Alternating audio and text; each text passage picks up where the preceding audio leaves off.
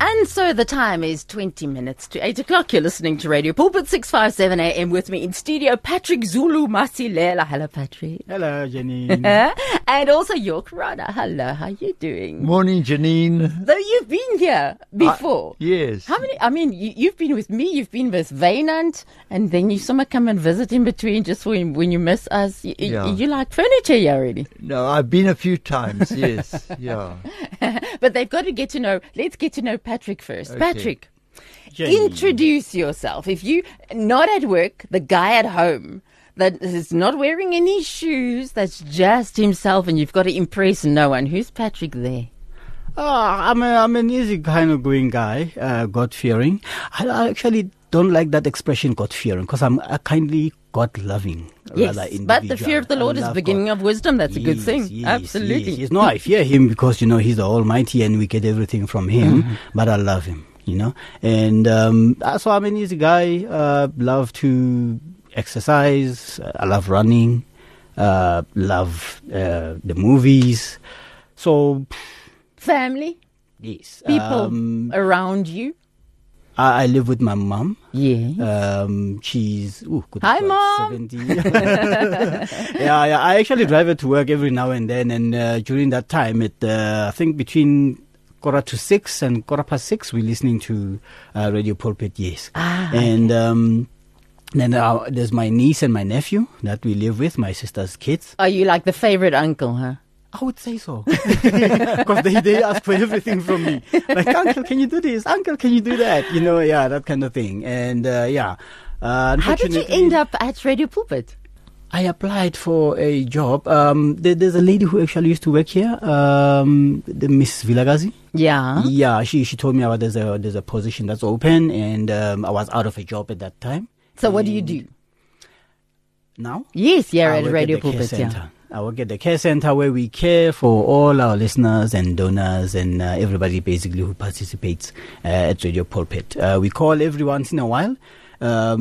Most people have the misconception that we're calling only about donations. Please, people, we're not only calling about donations. You're the care center. We are the care center. We want to know how you're doing, if everything is fine, if you're still getting your daily devotions from Radio Pulpit, and how you are doing. If you need prayers, we ask you, and sometimes we even pray whilst we are with you on a call for you. So please, whenever you get that call from us, don't think it's only about donations.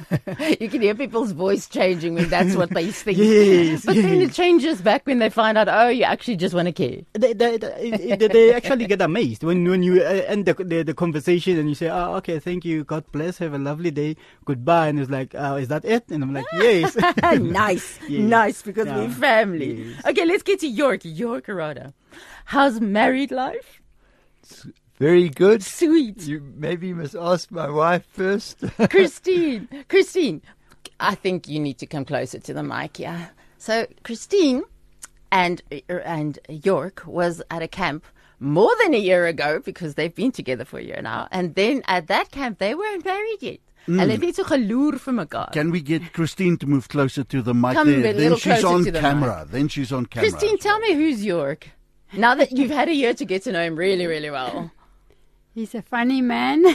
Has he got a sense of humor? Yes, he's not trying to be funny, but I laugh a lot because of his verstrooidheid. What's that in English? But yes, we love life together. Okay. A man of God? Yes, he loves the Word of God. Yes. And he loves to pray.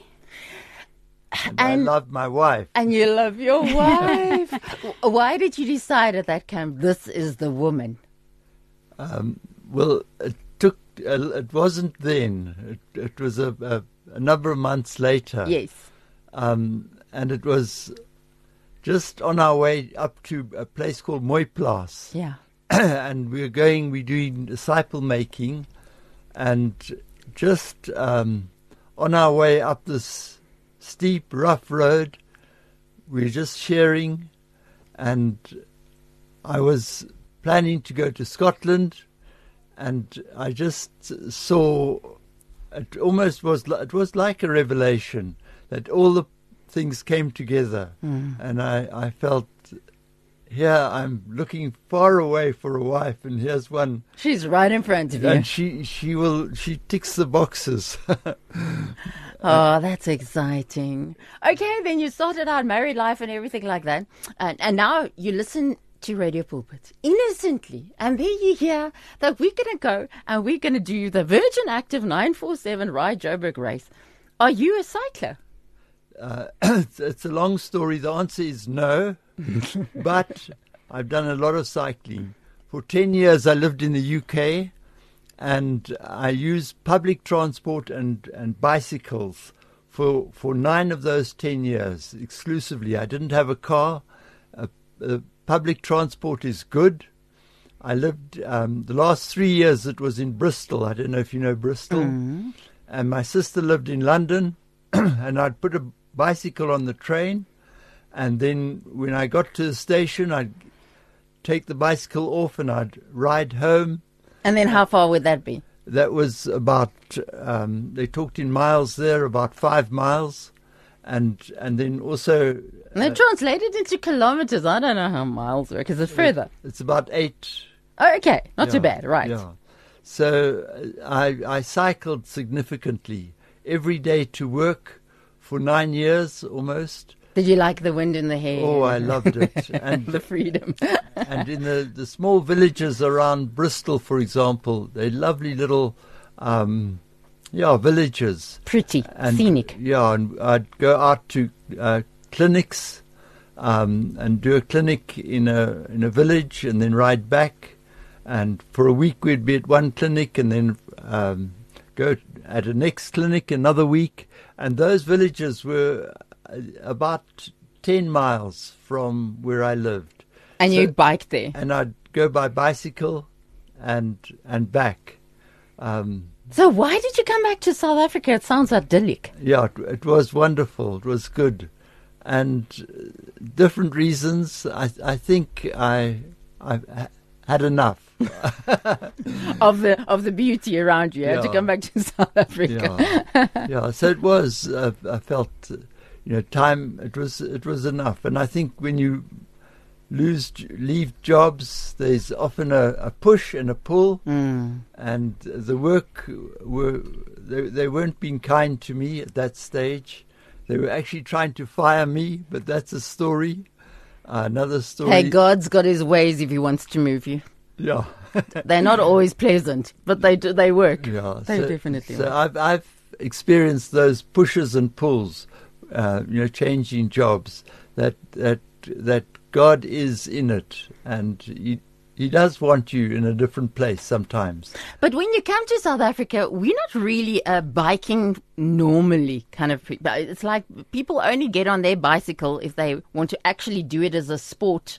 They don't necessarily use it to get to work these days because it's not safe. Our roads aren't safe. So did you then lose it, or did you do it in between? I did a bit when I came back to South Africa. I did cycle for a bit. Okay. And I was given a bicycle, so I didn't have an excuse. And so how do you then decide I'm going to do, because the Virgin Active 947 Ride Jo-burg race is a very official event. It's not just in between. There you go. Yeah. So how do you decide this is something I'm going to do now? Well, I think I wanted to get back into cycling. We're the catalyst. Yeah. And so it's a good reason. And we do listen to Radio Pulpit daily. It is you're such deep people. Man, that's just a testimony to your depth. Yeah. Our daily companion. I laugh that we've got some beautiful orchids at home, and they flourish. Usually they last a year and then they're tired and don't flower again, but they flourish.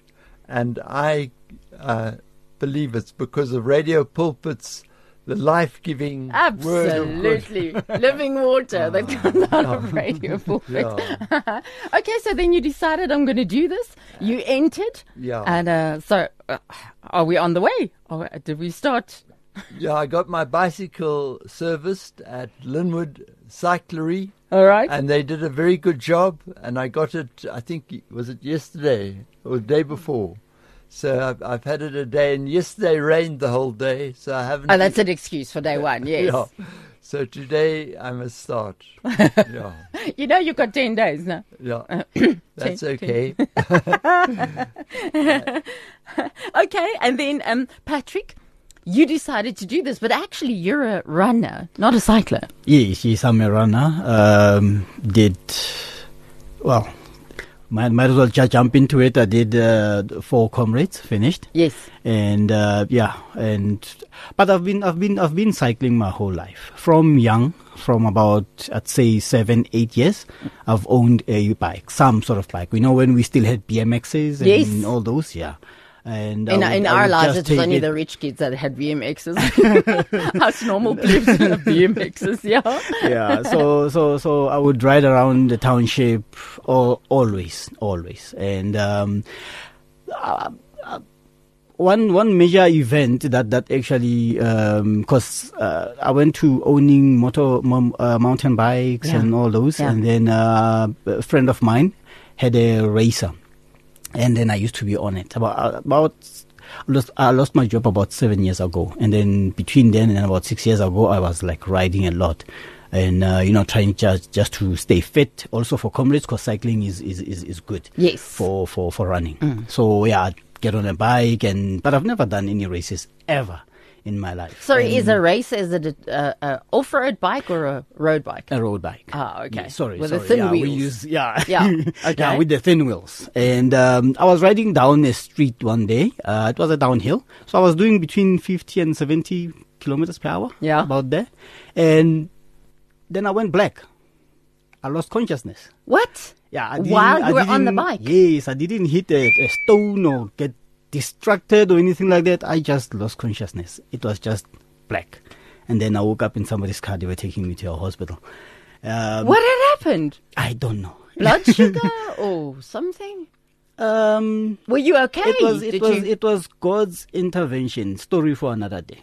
Ah, okay. Yes, it was God's intervention. But that didn't stop you from getting on a bike again? No, people were saying, and I was actually also training for comrades.